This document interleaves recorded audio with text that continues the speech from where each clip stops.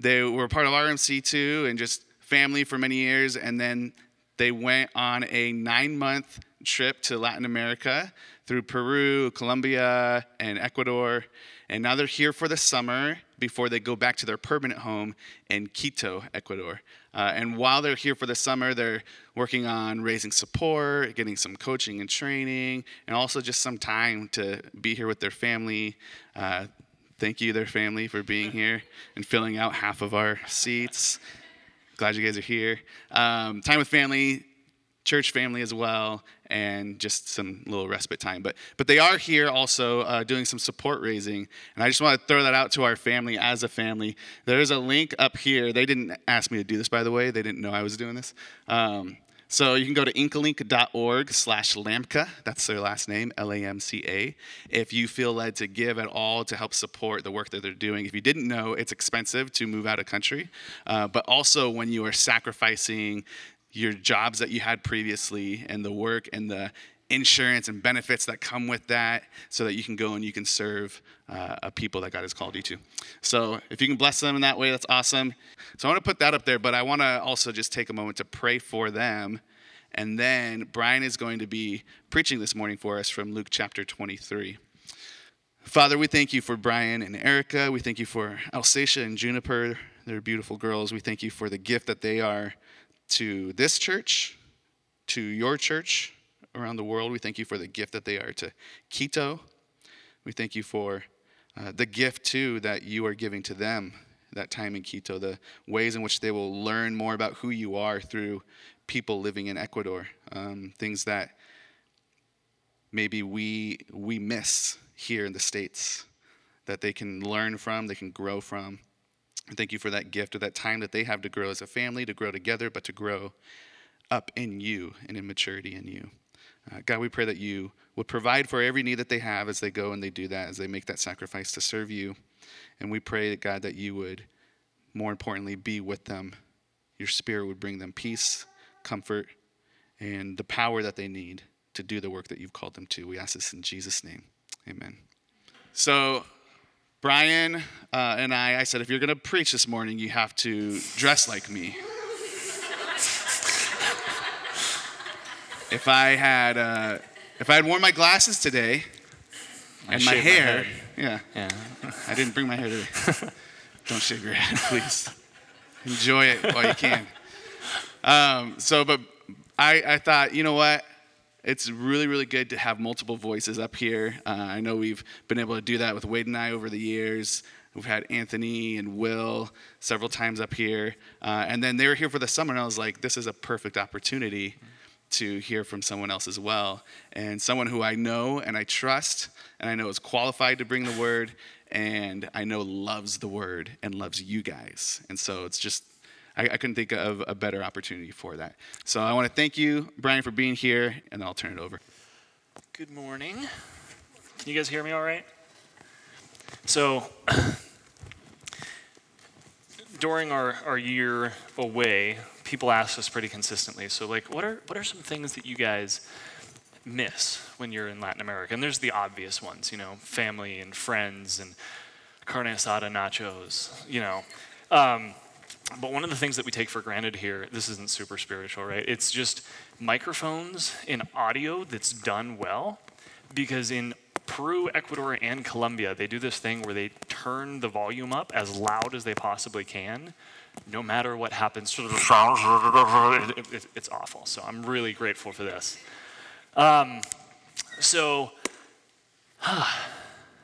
This is my first time speaking in front of people in English for a while. That's why I invited all of my Spanish-speaking family, just in case I drift into Spanish. But today we're going to be looking in Luke 23. We're going to be in verses 26 to 56. But before that, I want to back up, because I used to be a teacher, so I like to review things. So where were we last week? What were we talking about? Oh man, there's a quiz. Passover, yeah, Passover, and what we call the Lord's Supper now, and just a different way of doing that. Today we're going to be talking about basically everything that happened. We kind of fast forward through a lot, so we're going to fill in some gaps here. So Jesus was eating the Last Supper with his disciples. He taught them how to go through that, and then he goes out to the garden to pray. And in Luke 22, it says, "And he came out and went, as was his custom, to the Mount of Olives, and the disciples followed him. And when he came to the place, he said, 'Pray that you may not enter into temptation.' And he withdrew from about a stone's throw and knelt down and prayed, saying, 'Father, if you are willing, remove this cup from me. Nevertheless, not my will, but yours be done.'" What happens from here until where we're going to start is a series of trials. He goes before Caesar. He goes before Pontius Pilate, being taken by the Pharisees to those places. And both Caesar and Pilate said, "As far as I can tell, this guy's innocent." And the Pharisees still wanted to crucify him. So that leads us up to where we're going to be today. Like I said, we're going to be in 26:56, and I'm finding that in my Bible. Sorry. Oh my goodness. There we go. So, yeah, right? "And as they led him away, they seized one Simon of Cyrene, who was coming in from the country, and laid on him the cross to carry it behind Jesus. And there followed him a great multitude of people and of women who were mourning and lamenting for him. But turning to them, Jesus said, 'Daughters of Jerusalem, do not weep for me, but weep for yourselves and for your children. For behold, the days are coming when they will say, Blessed are the barren and the wombs that never bore, and the breasts that have never nursed.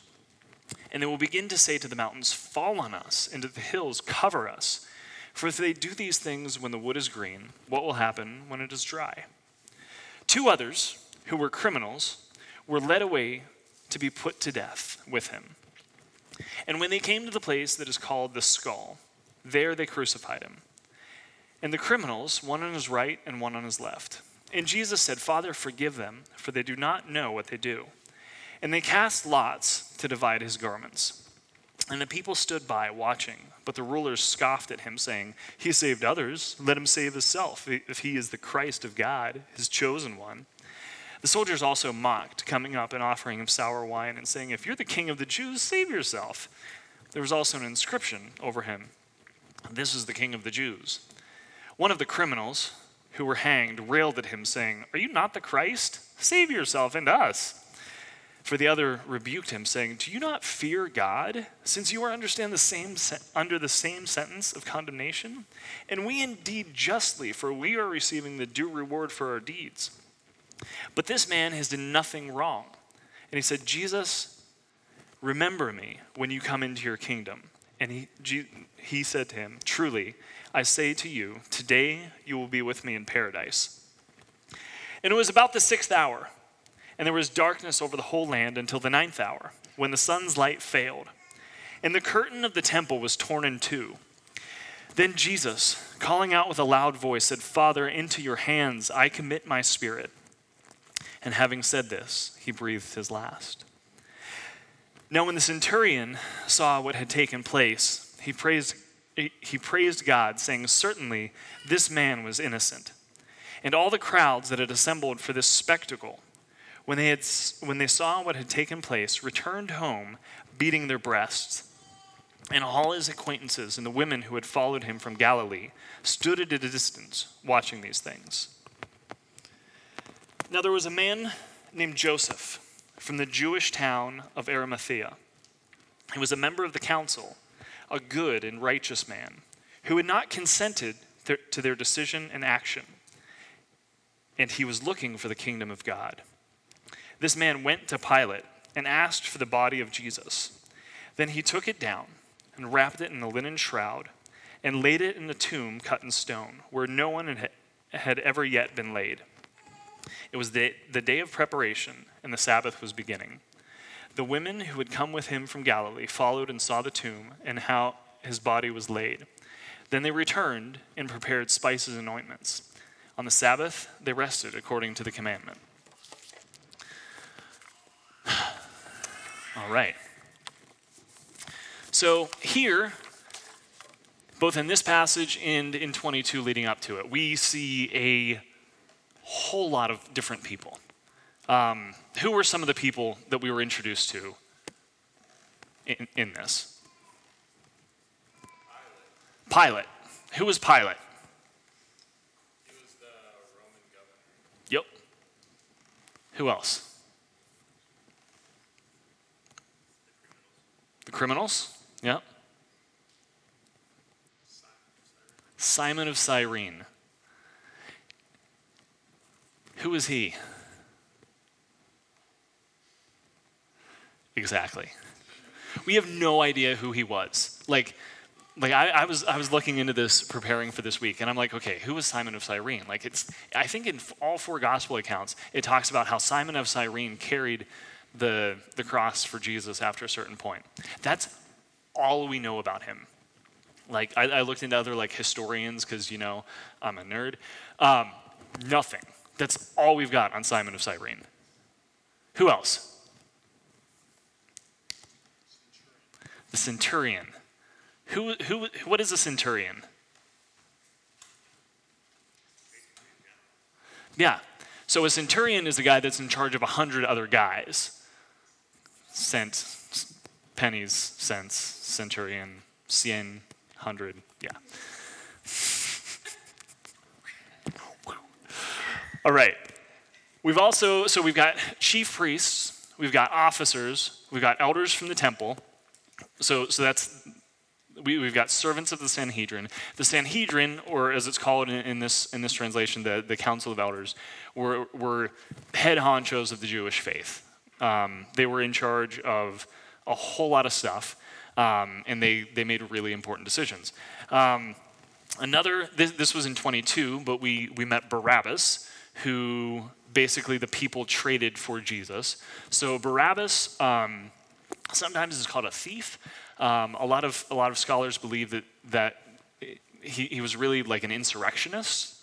So he was trying to lead a rebellion against Rome. You've got the women of Jerusalem. So I looked into this too. Apparently these women lamented or wailed for people. That was what they did. I don't think we have an equivalent to that in our culture now, but they were with people that did that. So you have the thief that mocked him, a thief that looked to him, and then Joseph of Arimathea. Now, Joseph of Arimathea we know a little bit more about, but still not a whole lot.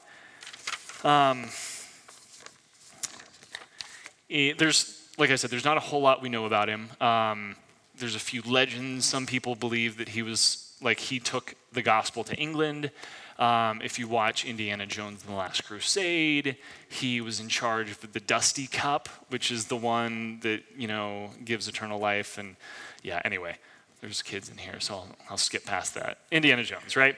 But that's legend. But what we do know about him is that he was a member of that council, the council that Jesus was brought before and condemned. But what we also know is that he was one of the people in that council that didn't condemn him. We're told that he was good and he was righteous and that he was looking for the kingdom of God. He was looking for the kingdom of God.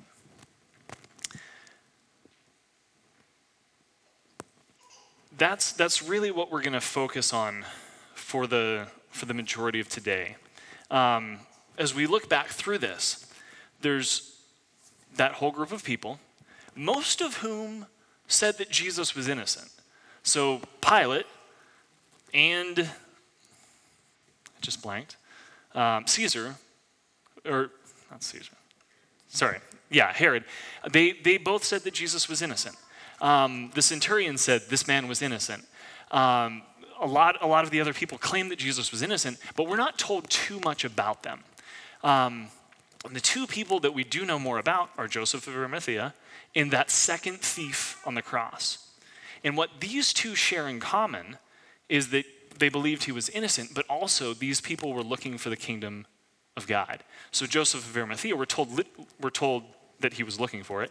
And the thief says, remember me when you enter into your kingdom. So this was on his mind. So as we continue, what is the kingdom of God?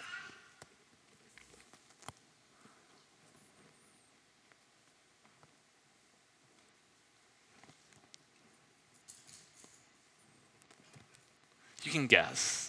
If you get it wrong, that's okay. It's the place where God's reign is complete. Yeah, that's pretty much it. So it's when or where or however you interpret that, but the place where God's reign is total. It's the reign of God. So if we look back to the true story, the 6 symbols that you guys are very familiar with, we're looking at the restoration of things to God. We're told that in our rebellion, God was going to make things right again, and his rule would come.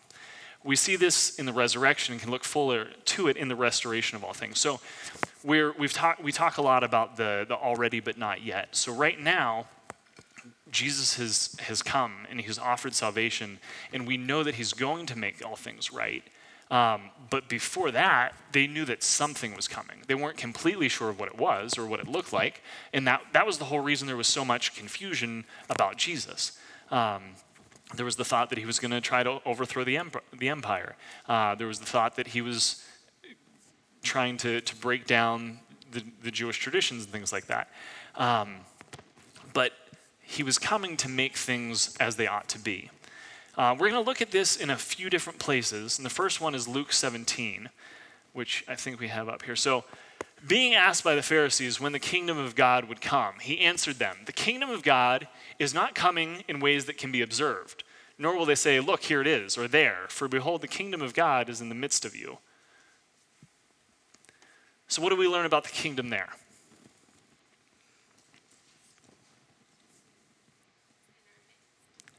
It's in our midst. Yeah. What else? It's not what they thought. It looks very different from what was thought to have happened, thought what would happen by this people that were basically under foreign rule. It's also divisive in a way, because if I think it looks like one thing and you think it looks like something else, we're going to have some very different views on that. And that's, again, what happened here. And in Jesus' bringing of the kingdom, he was ultimately rejected. If we go over to Matthew 6, 28 through 33, it says, "Are you anxious about clothing? Consider the lilies of the field, how they grow. They neither toil nor spin, yet I tell you, even Solomon in all his glory was not arrayed like one of these. But if God so clothes the grass of the field, which today is alive and tomorrow is thrown into the oven, will he not much more clothe you? Oh, you have little faith. Therefore, do not be anxious, saying, 'What shall we eat? Or what shall we drink? Or what shall we wear?' For the Gentiles seek after all these things, and your heavenly Father knows that you need them all. But seek first the kingdom of God and his righteousness, and all these things will be added to you." What do we learn about it there?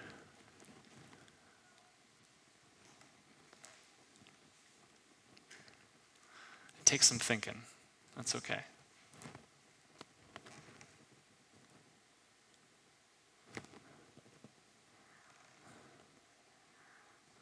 mean, one thing that it shows is that it's a place of provision. It's a place that you don't have to worry about your needs being taken care of. They're fully provided by God. Yeah. In the kingdom of God, our needs are met by God. I think there's some cool things that can happen if we've got the kingdom of God in mind. If we've got living the way God wants us to live, what's the connection to that in clothes and food and things like that? I was thinking through this and talking to someone about it. It was Chris. Disclaimer. But we were talking about like if we're looking for God's kingdom and if we're living out our lives with God's kingdom in mind in our community, these things happen. These needs are met. If we're edifying our brothers and sisters, and if we're loving our brothers and sisters and caring for them like God wants us to, what if that's a way of providing our needs? I know last year sometime, our car broke down, and a couple from this church family said, "Hey, we don't need our car for the next couple of days. We don't have any plans. Do you guys want to borrow it?" Okay, awesome. And that was just this family looking to love the community and us in this instance.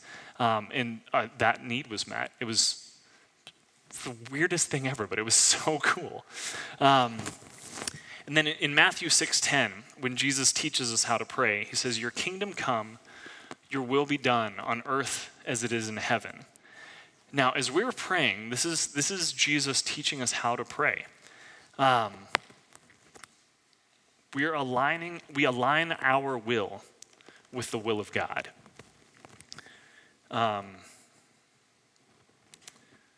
So part of what we're doing is changing our thinking to go beyond what I need and what I want, to really put into play whether or not that's what God wants us to be doing. Give me 1 second, sorry.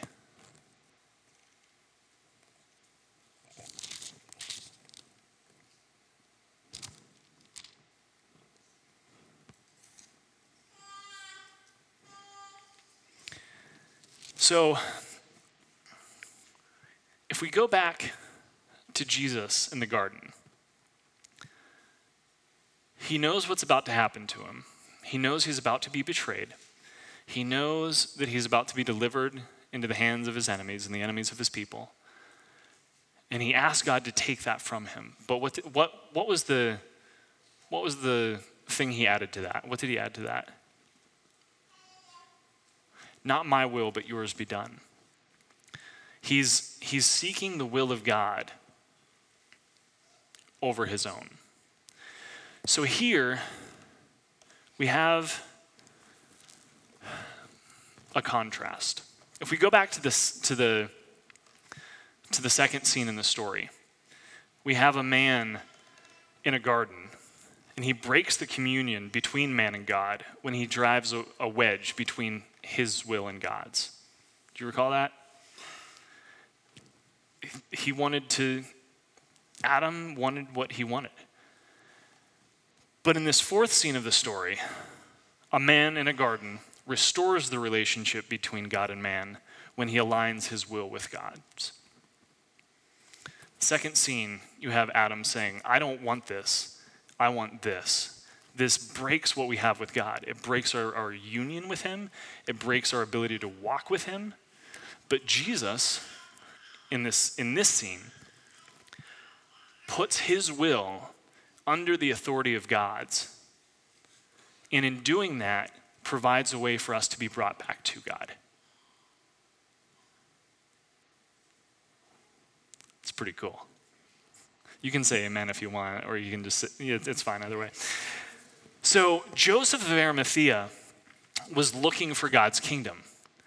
He was changing the way that he thought. He was changing the way he was living his life to follow Jesus. He was in about as high of a position as you could be if you were a Jewish man. Like many of his peers, there was likely a time that he hoped that God's kingdom would look like a removal of these Romans. Okay? They didn't want to be under anybody's authority, but they were. Rather than overthrow them, what did he do? He went to them and he asked for the body of Jesus. So here's a guy who in the past would have wanted these Romans overthrown, I'm guessing. And instead of being angry about that, he went to them and asked them to give him the body of Jesus. he listened to him and changed what he wanted to align with what God wanted. And also, this even helped fulfill a prophecy from Isaiah that talked about Jesus being buried in the tomb of a rich man. So you have all of this stuff going on that happens when you align yourself, when you align your will with the will of God. And this is what we're getting at. We need to look for the kingdom, and we need to align ourselves with that kingdom. Rather than bend the word to say what we mean, we need to get in line with what God has in place. When we were in Peru this past year, we were in northern Peru in a city called Trujillo, and we went 10 hours south to the capital city of Lima over Holy Week, so the week leading up to Easter.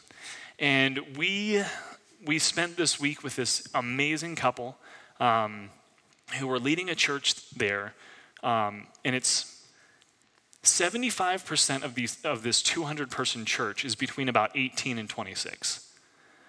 And what they're doing is stuff that they wouldn't normally do. See, in Peru, Christianity it's still pretty what's the word? Legalistic. So if you have a tattoo, like that's not okay. If you have more than one piercing in your ears, the church thinks that that's like the weirdest thing. Nobody else in the culture cares. The Christians have an issue with that. And Tony and Patti went, oh my goodness, there's all these kids that need Jesus. How are we going to do that? What they did is they aligned what they're doing, their methods, with the will of God. And they opened up this church that said, we don't care what you look like. Of course you're sinning, you're a sinner. So what happened is people would come into this church and feel loved, and Jesus worked in their hearts. And there's something like 60% of their church shows up like an hour and a half early to get things ready and to serve. So they're seeing lives be changed to then also continue to serve, like from the get-go. They do some funky things, like they meet on Sunday nights instead of Sunday mornings because they work or whatever. Since they meet at night, they do this thing, they're on this kind of main road, so they kind of like keep the doors closed until like the service is about to start. So anyone passing by sees this great big group of like 150 20-year-olds like waiting to get inside to something, and then they show up because they're going, okay, what's going on? This seems interesting. So they're going, okay, I know what the religious people are saying, but I know what God is calling me to do, and I'm going to do that. I had the opportunity of going to this jungle mission school when we were in Ecuador. So we took like a 4-hour truck ride from Quito, where we're going to be living, and we went to this school. It's in the middle of the jungle, and all of the students that are coming to this school they're working the fields, they're doing stuff, but then they're also serving and learning at the same time. And also, all of them are from indigenous tribal groups in Ecuador. Have you guys, anybody ever seen the movie End of the Spear? Okay, so one of the people groups represented in End of the Spear are the Guarani people, and some of the students at this school are Guarani. So these are people that historically have been very opposed to anybody going into their place. And while I was at this school, I met this guy named Daime, and I think I have a picture of him. He's a short little guy. He's like this big. Yeah, this is Daime, and okay, this doesn't have anything to do with it, but it's fun. So I was there for 2 weeks, and this one day I see him like take his flip-flops off and walk up to this tree that's like, it's basically a telephone pole, and about as tall as a telephone pole, and he just like wraps his feet around it and like shimmies up the tree with a machete.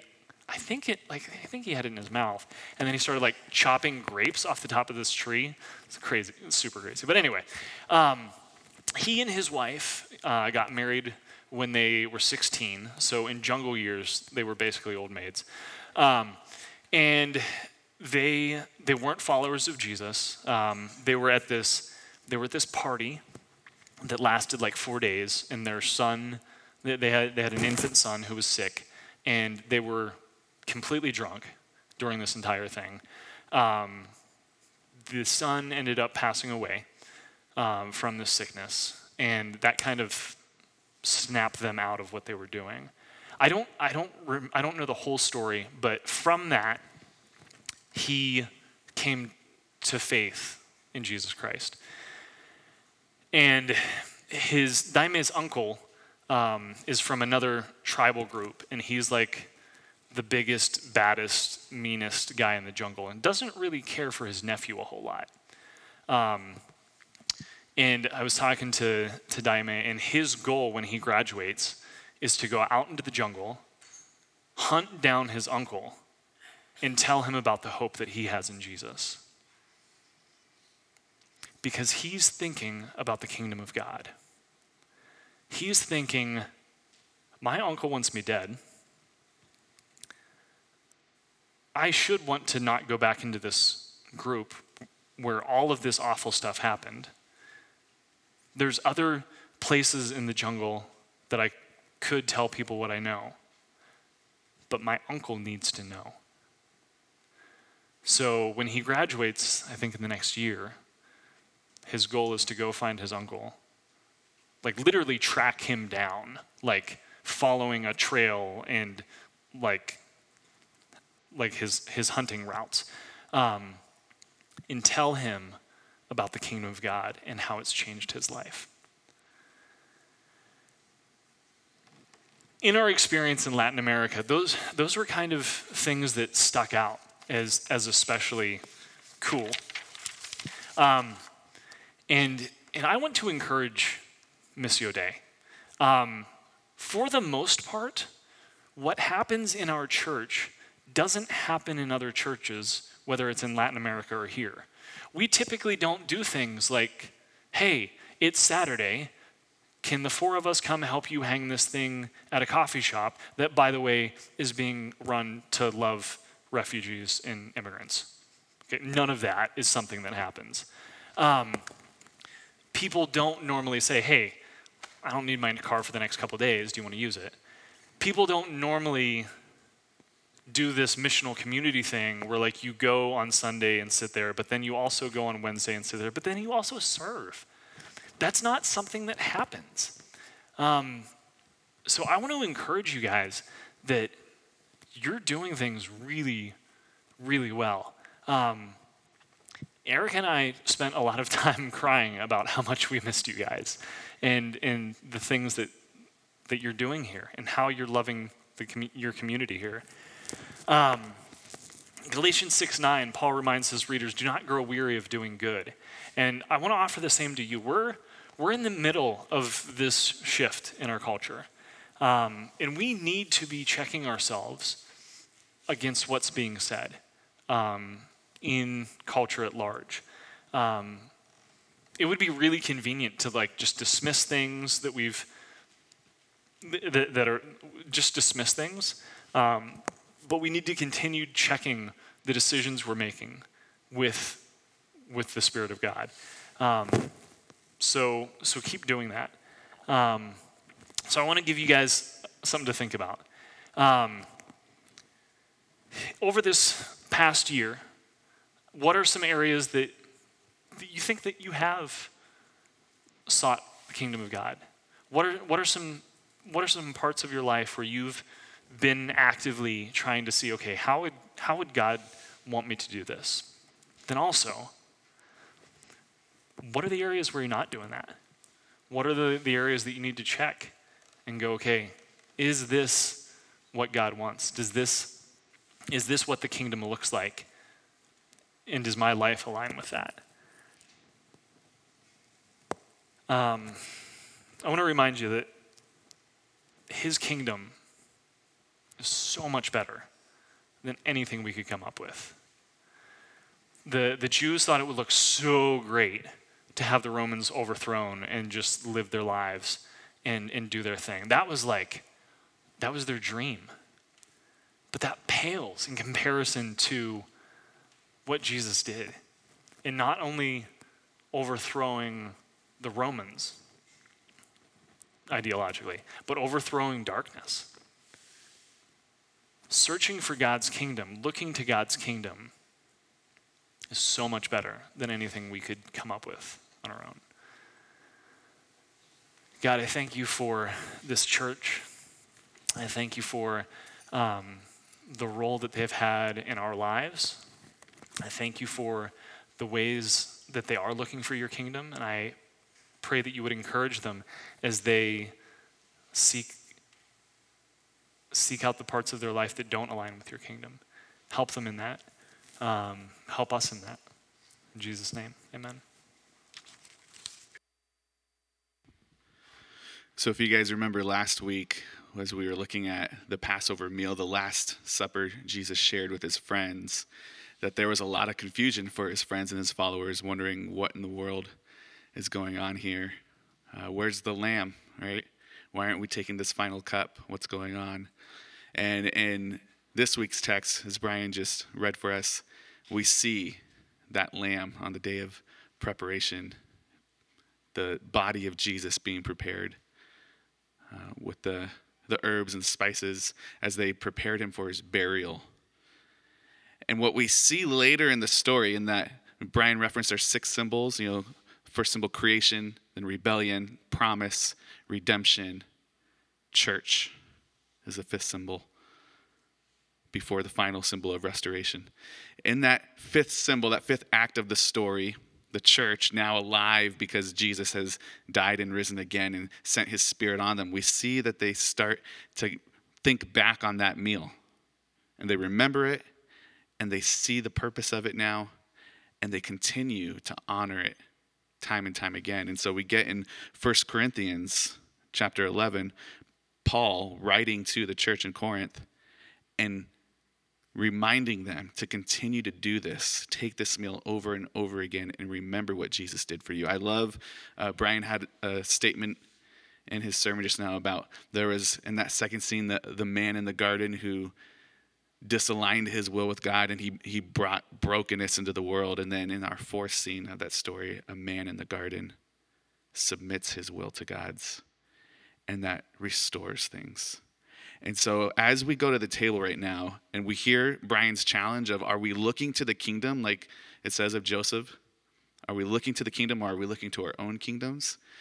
I want us to go to the table and remember that we can only look to the kingdom, and we can only enter into the kingdom because of the sacrifice and the cost of the king.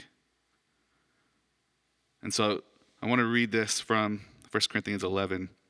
Verse 23, Paul writes, I received from the Lord what I also delivered to you, that the Lord Jesus on the night when he was betrayed took bread, and when he had given thanks, he broke it and said, this is my body, which is for you. Do this in remembrance of me. In the same way also he took the cup after supper, saying, this cup is the new covenant in my blood. Do this as often as you drink it in remembrance of me. For as often as you eat this bread and drink the cup, you proclaim the Lord's death until he comes. That is what we are proclaiming when we go to the table right now. That there is a king, and it's not us. And that king paid every cost necessary to bring us into the kingdom. And so may we come to the table looking for the kingdom even within our own hearts. Amen.